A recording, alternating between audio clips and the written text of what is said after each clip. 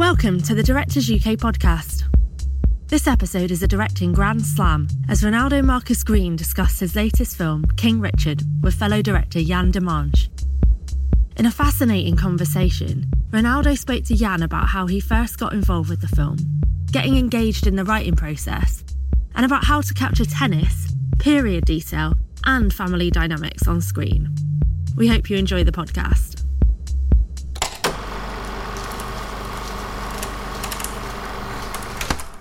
My brother. Rob, long time. Where are you right now, man?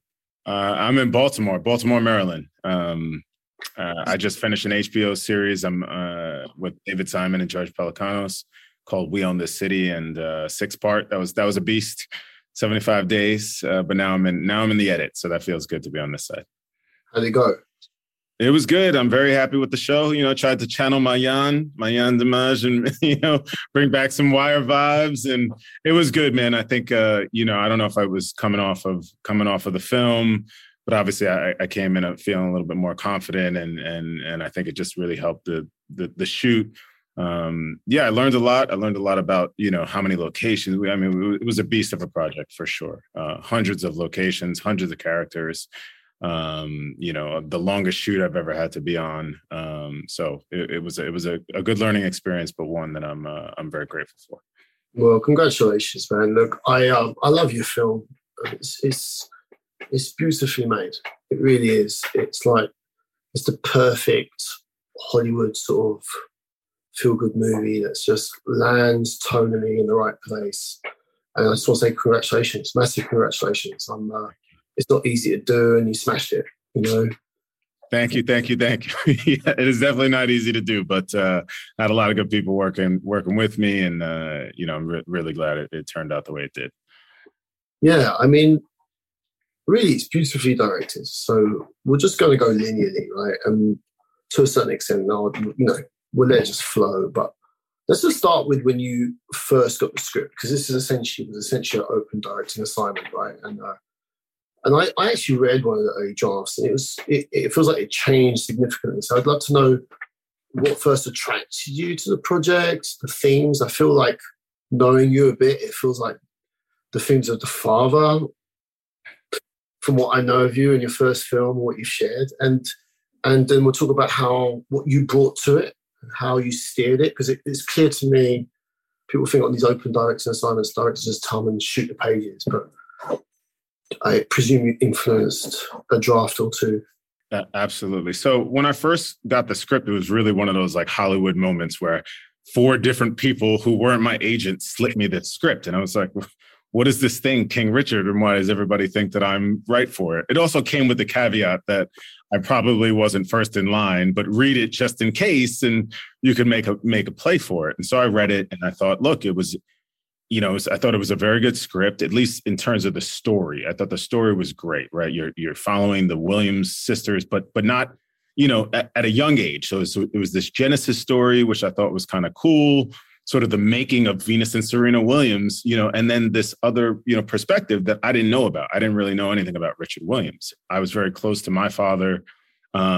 Rest his soul, he's not here, but my dad thought he was raising a Major League Baseball player. So I had a very, I had a very similar upbringing where I was on the baseball field like the first third of my life, my brother and I, and I took it pretty far. I had 2 Major League tryouts. I didn't make it, and then I had to go get another career. But I really like the father, the essential, he's such an eccentric character, Richard Williams. He wears these short shorts. Like, that was my dad. Like, he was a rough dude who was, pretty, who could have been misunderstood by the outside world.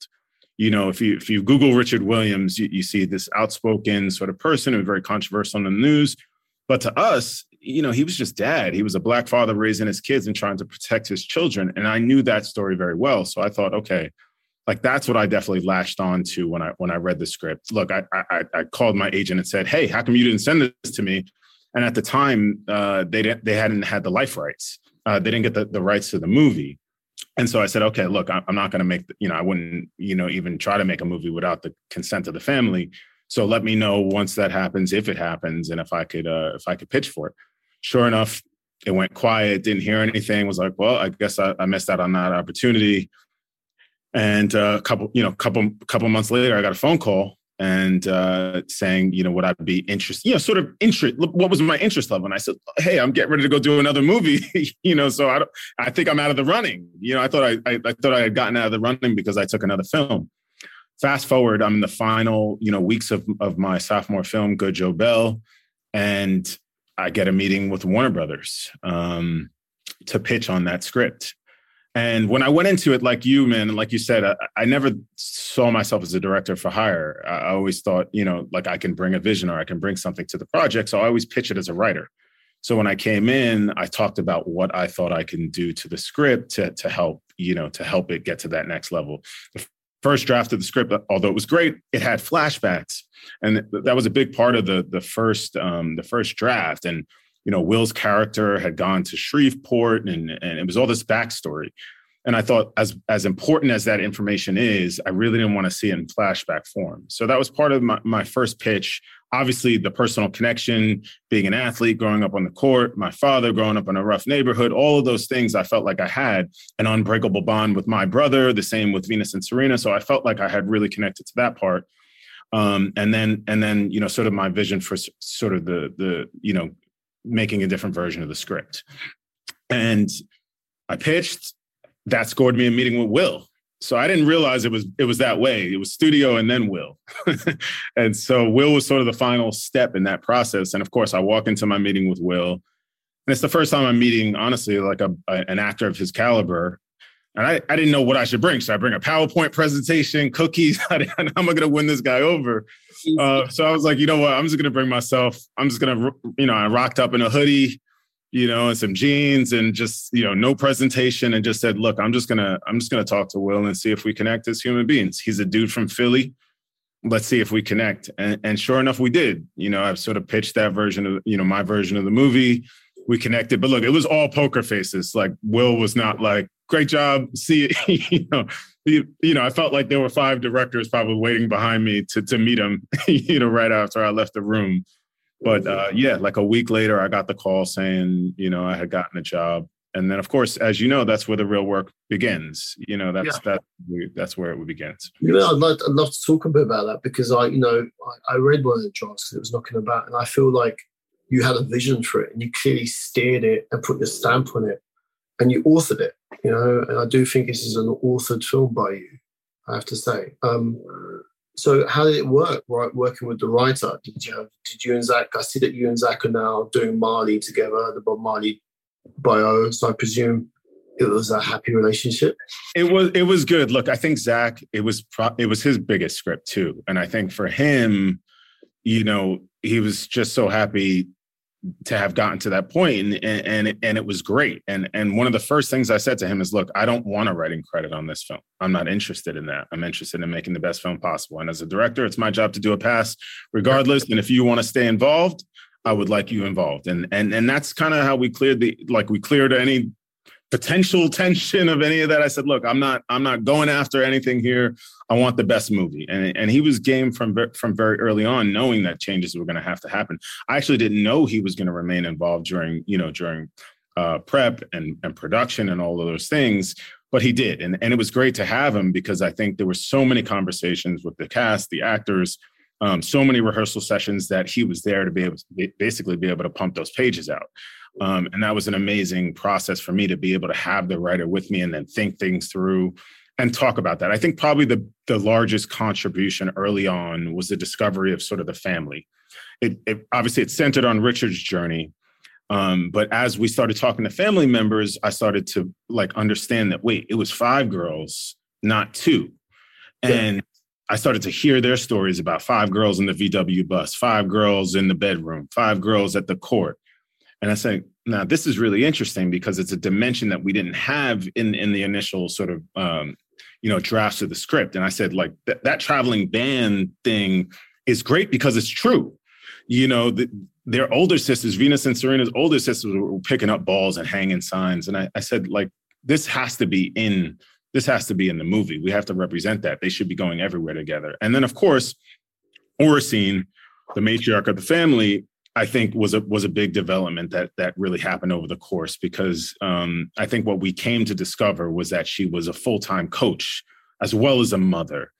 And it was this extra layer, I think, that really helped to bring nuance to that character. She really added sort of the spine to the film in a lot of ways. And then it gave Will like real, it gave him moments to someone to battle with, and not only the coaches, but at home and the family and all these things. It really added another layer. So I think that was really the main focus of my contributions early on, was how to include the family, because I felt like it was a family's journey, and how to include the mom, how to really make her feel like part of the fabric of it, and not an addendum to Richard's story. She's very much, it was a choice to remain. It was a choice to remain in the background. Richard's front facing, but she chooses to not be in front of the camera. Yeah. And I think those elements really, really, really help shape, I think, what the movie is. Well, I think, you did a wonderful job, and it's like what makes the film so rich, because, you kind of refocused it on the women's story a bit more, and sort of, address the balance, I should say. And it's incredible. I think it's so warm, the moments with the family. So did you, when you say you did a part, sorry about this snoring sound, it's like my mother's dog on the sofa. I'm dog sitting for the old dog. When you say you did a pass, you're not going after the credit, and I love that, because I never want to write credit. I just want the script. It's like incumbent on us to make sure we get the best script we can as a director, and not seek a credit. But like, did you actually physically do a pass? Did you get the final draft? No. So like every conversation I would have, we'd have meetings. So when I first started meeting, it was really meeting with my DP, Robert Elswit, who obviously is a master of the craft, shot There Will Be Blood and a number of other films, Magnolia, Boogie Nights, just a tremendous talent. And so as we started breaking down the script and thinking about how we were going to shoot it, all of these questions came up. What are we going to do here? How are we going to shoot this? All the questions about the drama in the movie. And that led to ideas for the script. And then once I had those ideas or ideas to pitch to Zach, then I would say, okay, hey, Zach, I've thought about this. What do you think? And it became a conversation. Oh, that's cool. I like that. That's really great. Let me include that. So that was one sort of process of the script writing. And then, of course, simultaneously, when I was reading my DP, I also started meeting with the actors, Will being, obviously the first person that I spent a lot of time breaking down the script. The first time I went to Will's production company, Westbrook, he had the entire script in index form, like on Windows, just like this. So the entire script just on index cards, and they were all color coded. And it was just the header and then the emotional beat of the scene, or the emotional intention. And, so most of the cards were white, and there were a few that were green, pink, and orange. And I was like, what do the pink ones mean? Oh, well, those are the ones that are fuzzy for me. And so I started to understand my actor's process, but also understand where in the script were moments that were not super clear, where things weren't adding up, and there were very few, but there were a few moments. But of course, as you know, like, we're doctors to a certain degree. Someone tells you that the pain is in the shoulder, but that's not where it starts, right? It usually starts somewhere else. They're feeling it here, but the pain is somewhere else. It's up to us to investigate that. And I started that was part of the process, is, okay, he's feeling pain, and where do I have to look? Why is that? Either the scene's not paying off, the emotional scene is not paying off because it happened somewhere earlier. And so that's how we kind of started, was just working through those scenes, and then working with Zach to really come up with ideas or come up with strategies or move certain scenes from interiors to exteriors. And that really happened a lot of that happened during the prep process. I love that. So it's safe to say the script was a constantly evolving document, even during the shoot. 100%. And especially during quarantine. So we shot for 3 weeks. We started in March. We shot for 3 weeks, and then we shut down once COVID hit, and we shut down for almost nearly 6 months. Wow! Did you edit? So we did. We had and we actually were fortunate that we shot chronologically. So I essentially had the first act of my movie baked in, and so it informed so much more. Like the junior section we hadn't shot yet, and so it was really sort of figuring out, okay, like, we need this much more Venus, or we really need her to kind of come into her own. And so I had a second prep period, really, because the first 2 months shut down. Amazing. The first two, it felt like in Urazu, like the girls grew like 1.5 inches during that time. Like it's kind of the way most movies should be made. But we sort of try to take advantage of that time. Look, the first 2 months, the whole world was upside down. I've got kids. I had a family. I didn't know what was going to happen. But after that, we said, okay, how can we do this safely, whether it's Zooms and have conversations? And fortunately for me, I moved next to Robert Elswit. So I was very close. And Robert and I would get together several times a week and really try to use that extra prep time. And the whole junior section, the whole third act of the film really started to open up because, as you said, it felt very intentional. Like the junior section used to be a montage. It was just sort of like a... Yeah, exactly. It was an edit. It was just a montage, right? So like you grew it out. Yeah, and that was the thing. Like, okay, well, it's just a montage and a passage of time, but how can we use it to tell Richard's story, right? How can we use it to tell the story of the girls? And, the coaching montage with Mom, all of that stuff really, really changed. And that all happened during that second prep because we didn't have enough time in the first time. And then that second time really opened up that section of the film, allowed for the storytelling. It wasn't just tennis. It was how the tennis was informing the drama in the movie.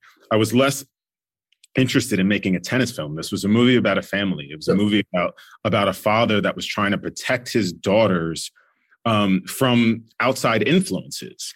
And yes, we need to see the tennis and we need to see that their tennis is evolving. And that's, we start doing that obviously from the courts of Compton to how she goes 63-0. And you could see the skill starting to build. But again, it's more about what's happening with that family.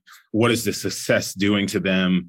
And then all of the tennis is hopefully informing that drama rather than the other way around. Well, I think, it really works. It's beautifully put together. And you mentioned Robert a few times. So I know, let's go into prep. Like, so you crewed up and it feels to me like, it's always about casting, isn't it? It's not just people you cast in front of the camera. It's the heads of department. And I see you didn't go back to collaborating with your first films. It feels like there was a kind of wisdom in your casting with your editor, your production designer, your costume designer, and of course, the great Robert Elswit. Like, he shot some, Punch Drunk Love, I love, for those that don't know, Google him, Paul Thomas Anderson's early collaborator, most significant collaborator from like Hard Eight all the way to There Will Be Blood. Why did you land on Robert? So, my first film, Monsters and Men, which premiered at Sundance in 2018, the summer before, I actually took my project to the Sundance Lab. And if for those of you who don't know, the Sundance Lab is essentially a playground, for filmmakers. You get 5 weeks in Utah to essentially workshop your film. You get to direct 5 scenes from your movie, and you get to, spend a week dissecting the script. And there are advisors at the lab that have been appointed by Sundance. And Robert so happened to be an advisor that year. So I met him organically. Pam Martin, who was an editor on my film, was an advisor that year. So I met them both with my first film during that summer. And of course, I was like, hey, I was that indie director with that little movie. Like, now I have a big movie starring Will Smith. Would you be interested? And I think, obviously, there's nothing better for them to say, hey, one of the students from the lab really came full circle and is now doing a studio movie and one of importance. And that was obviously of intrigue to both of them. And I think they responded to my hustle. And they both responded to my first film. I wrote him an email. Hey, I was definitely hustling, man. I mean, I think that was part of me. It was like, I didn't know I was going to be able to get somebody of their caliber, but they both responded. Obviously, it was a big movie. And that was it. Wynn Thomas was my production designer at NYU when I studied at NYU. He came into Spike Lee's class. I remember meeting him then, so I had his. I mean, a legend. I just reached out to him. So all of another one that you have to Google. It was all through events like this. I met someone organically. It happened. They came top of mind, and I reached out personally. It didn't feel like it was coming from the studio. It felt like, hey, this is a director that's hand selected. Look, Malcolm X was one of my favorite movies. I was doing a period piece. I knew that I needed somebody with an exceptional knowledge of what it was like growing up in the 80s in Compton and what that era looked like, and someone to help you with those storytelling. Look, I mean, that's 30 plus years of experience that I'm getting. So when I went to the house, of course, when I first saw the Williams house, we have to shoot here. Like, this is the real house that they grew up in. He was like, yeah, no, you don't have to shoot. Like, this is too small. You can't move cameras around. And there's lots of fences on this block, so I think he was able to like open my mind to other possibilities. Like, okay, we can take the fabric of this house and the essence of this house, but put it in a different space that allows you access for telling a story. And in a perfect example in our movie where Oracle's character walks across the street, she doesn't have to walk through barricades of fences. And I think, yes, if we stayed truthful to that block, I think, it would have been just a camera nightmare to get through those situations. So I think those were things that really, really helped. And I had really, really, talented folks to help me achieve. I could so relate to that. Like when I first did the 71, the first conversation was like, we have to shoot this in Belfast or I won't do it. Cut to, I shot it in Sheffield because Belfast now doesn't do it justice. It looks like Belfast back in the day. So I was going to ask, did you shoot, and I want to carry on Robert Elswit for a bit, but did you shoot Compton for Compton out of interest?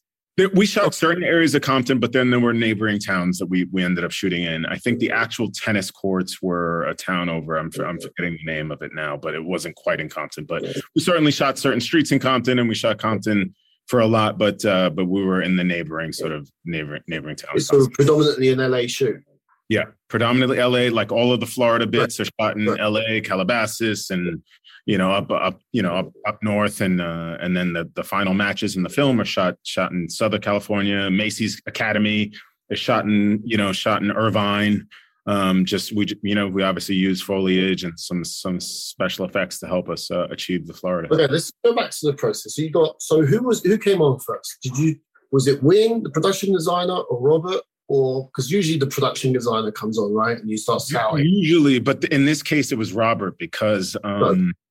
So he was like, yeah, it was immediate. And of course, look, I was like, I just got Robert Elswit. I don't even know what that means, but I'm going to go and just, I'm just going to go soak this up. So of course I was in New York. I flew to LA. I didn't know where to live in LA, but I was like, Robert, where do you live? Mar Vista. Like I was 10 minutes. I'm going to move 10 minutes within Robert. And we just started dating. Like, look, what I loved most about Robert was his energy. Like, here's someone that's 71 years old, but literally is a teenager, goes to the movies several times a week. And just his joy for cinema is like nobody else. Where I look at the movies and I'm like, I don't know if I'm going to like that, or maybe I'll go see that. Like, he just sees everything.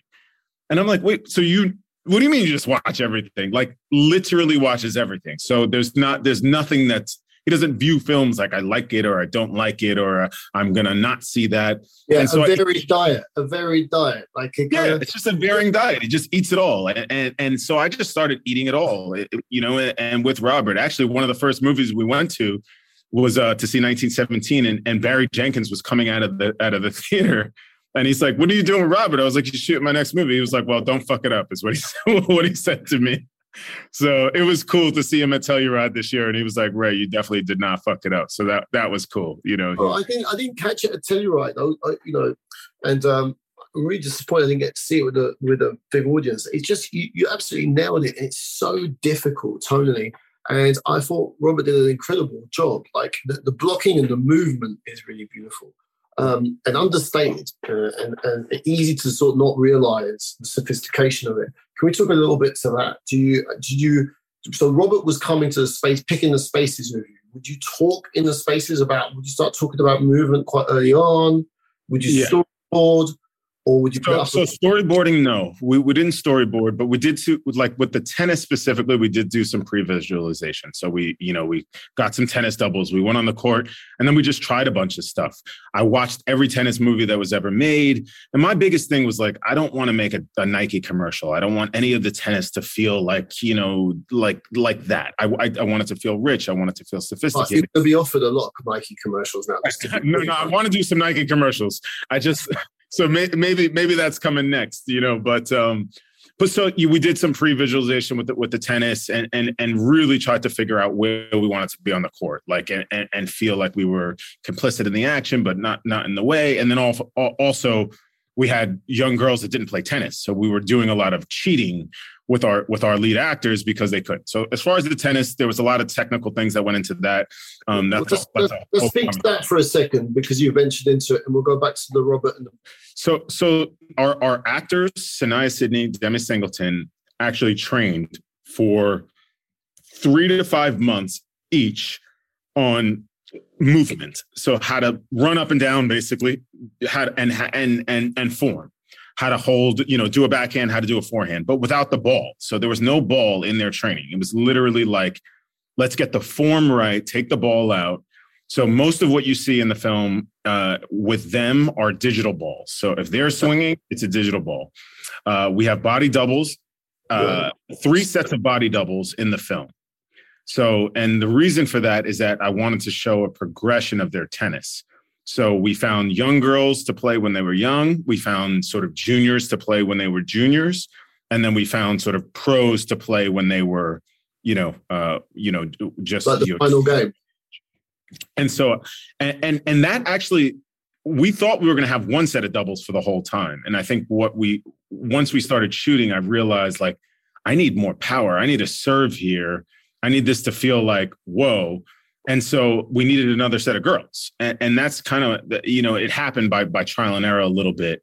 And yeah, I think once we figured out, a little bit of the language of the tennis, I think it became a little easier to construct. I think the hardest parts were figuring out how much tennis do you need to tell this story, especially with regards to sort of the final matches. And so we, at some point it was a point by point, and we were tracking the game, and it was really methodical, and we had, back and forth, and we realized, like, we probably didn't need half of the tennis that we shot. We needed more reaction shots. We needed more family shots. We needed more. That's what we really needed. You shot them, and you then decided in the edit, right? Exactly. So would you face replace would you do some digital face replacement or anything like that? Yes, we use face replacement all throughout the film with all of our doubles. Okay. But quite frankly, like, it's well done, really well done. Yeah, hopefully you can't see it. It's seamless. I think it's seamless, and I think and you do feel that surge. Actually, it's great when it's felt but not noticed. I did feel like I wouldn't have been able to say that, but once you said they feel the surge, you do feel that it's more powerful once it's like the final games. It's like something's gone up a notch and she's ready. Exactly. She's ready. So, like, back to the blocking with Robert, let's say the house, for instance, Win was like, it's too small. So did you build the house, the interior of the house? Is it a build when you're in the house, or you're on location? Yeah, we were on location. He found a slightly larger house and one that had the same architectural design as the first house or the original house, but gave us more latitude in terms of being able to shoot. So, like, we could take a wall out and put the camera, so the wall could be replaced to the bedroom, because that's the wall to the bedroom as well. So we could be on this side and give us a little bit more space. But we still wanted it to feel small and confined, but not too small. And for me, look, the original house had, like, graffiti on it, and it was pretty run down. I mean, it was bad. The content in the 80s was rough. But it almost looked fake when you looked at it. When you see the graffiti on the house, it was like, it doesn't, even if you believe, it's unbelievable to the point where it almost feels false. So in a lot of ways, I scaled up. Like, the house is a little bigger. It's a little nicer, because I didn't want it to be a pity story. Like, they didn't pity themselves. It still looks humble, but it doesn't feel like they're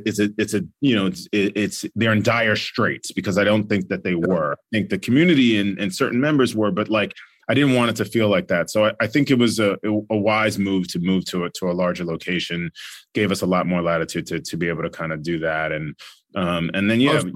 I think it's a wise move. Let's go to blocking a little bit. Let's talk Robert. Like, so how would you work with it? Let's take a scene like the family scenes. I think the family scenes are wonderfully rendered. I always get scared when there's more than like 3 people in a shot. Because I mean, you know, if you have 5, 6 people, a group in a shot, as we know, it only takes one person to fuck the whole thing up. And it's just like, so the performances are incredible, but like, how would you pick the shots? How would you work with Robert? Well, we had the beautiful thing about Robert is that he also has a team of, you know, filmmakers, I call them, that he's been with for 30 years. So his key grip and his gaffer are not just key grips and gaffers. They're also storytellers.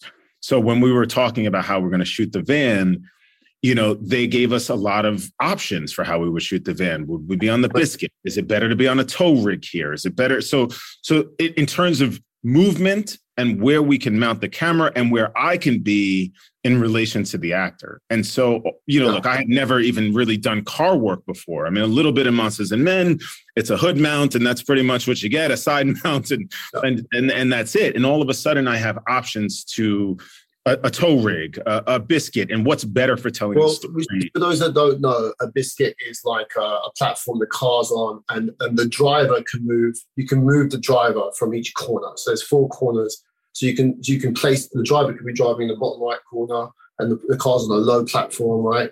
And it just gives you a lot more angles around the car, right? As opposed to a tow rig where you can only shoot in one direction because obviously it's being towed. You can't shoot the direction the car's going. Yeah. So, and of course, you know, these were tools that were now accessible to me in a way that weren't in my previous work. And it only evolves your language, right? Your language is only as good as your vocabulary. And so all of a sudden I started having more vocabulary, more access to tools that I never was able to have before. And so we can talk about that. Of course, we talked about movies that did it well inside Llewyn Davis, a lot of car work and how well they did it there, where we wanted to be. So there were a lot of conversations about how the equipment in some ways can help us best tell that story. And okay, but I think, you know, Robert's genius, we can be on certain blocks and, you know, getting stretches of road to be able to tell those stories. And then, of course, how do you put 5 girls in the van? So we got the van early, and we did a lot of rehearsals with the van, and we figured out our camera angles before we got to set. And I think that was really, really helpful. Did you rehearse the girls in the van, the actual girls, or not? Yeah, you see, you do performance. Yeah, I was going to ask, sort of like, I want to talk about performances. Do you perform? You rehearse them as a group with these scenes? We totally rehearsed. So, like, you know, in the first prep, once we cast all the girls, we did a lot of work with just the girls, you know, together. Who was the gentleman that we used on Top Boy? A Scottish guy, Martin Ledwith, amazing. Amazing. Incredible, right? Incredible. And I remember I think I tried to get Martin, but he was busy on something. I tried to get Martin because I thought he was fantastic. And I ended up using a woman named Kim Cunningham, who does a lot of work with children here. And I thought, you know, look, my biggest challenge is I don't have enough prep time to become a family, but I need some help because I'm up at Will's rehearsing, and I need to also spend time with the girls. So I give Kim a lot of credit doing a lot of behavioral work with the girls. And what I think she did early on in those few sessions that I sat in was give each girl an assignment. Each girl was, you know, a sort of a definition. So each one had a character to themselves. And they were also playing girls that were younger than themselves.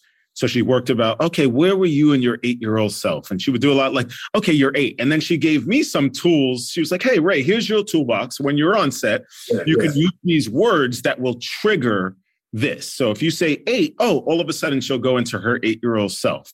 If you say 12, she's going to go in. So just remind them of their age. Remind them of who's the oldest in the family. Okay, Tundi.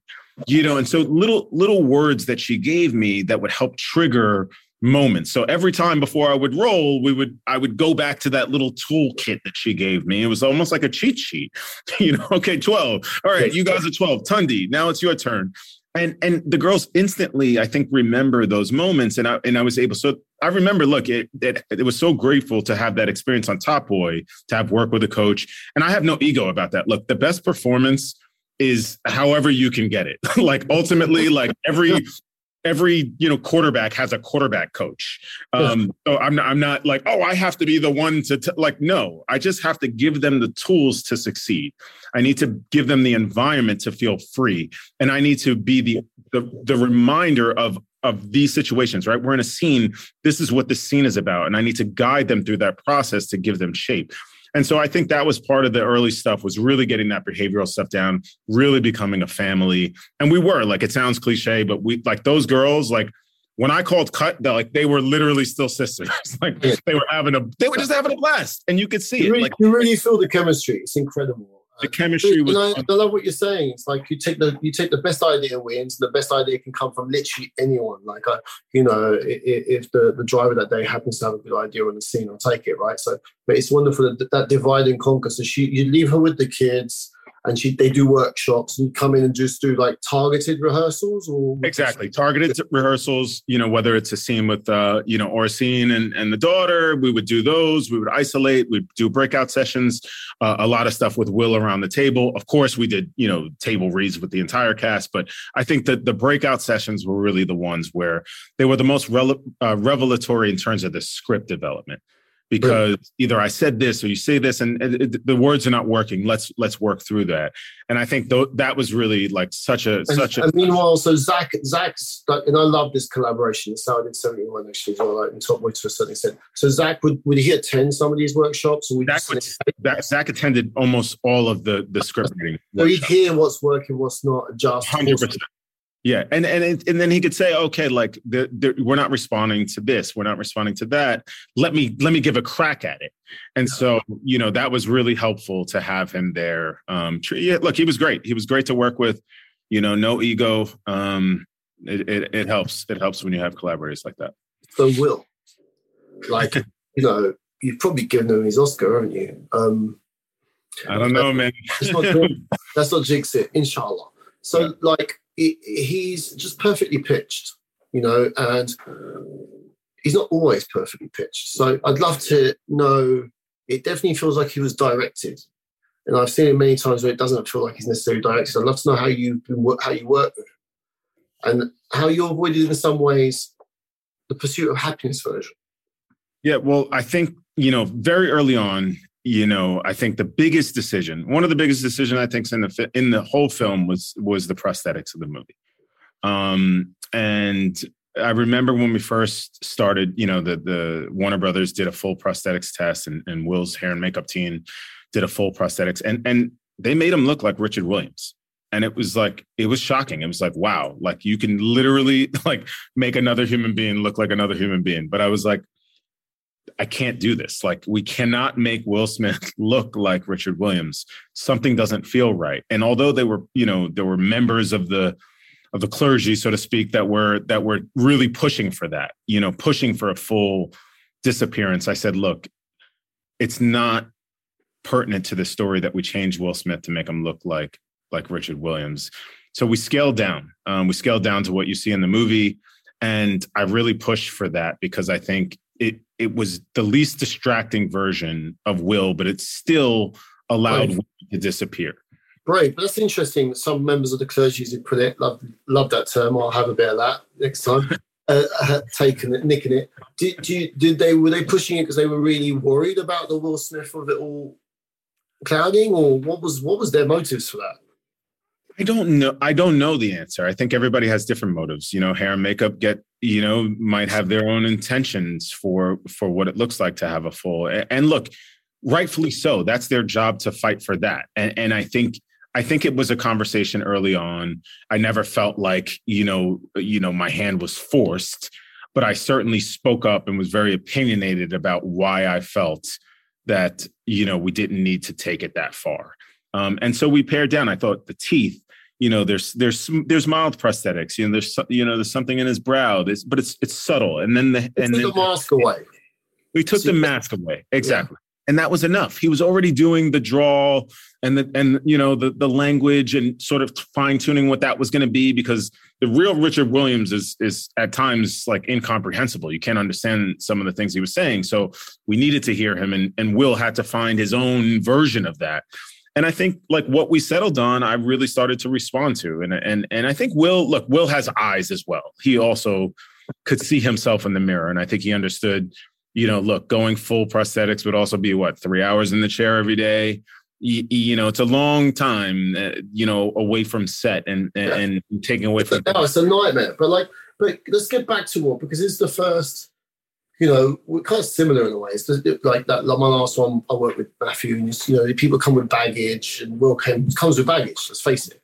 And you got him to be quite transformative without getting gossipy about it.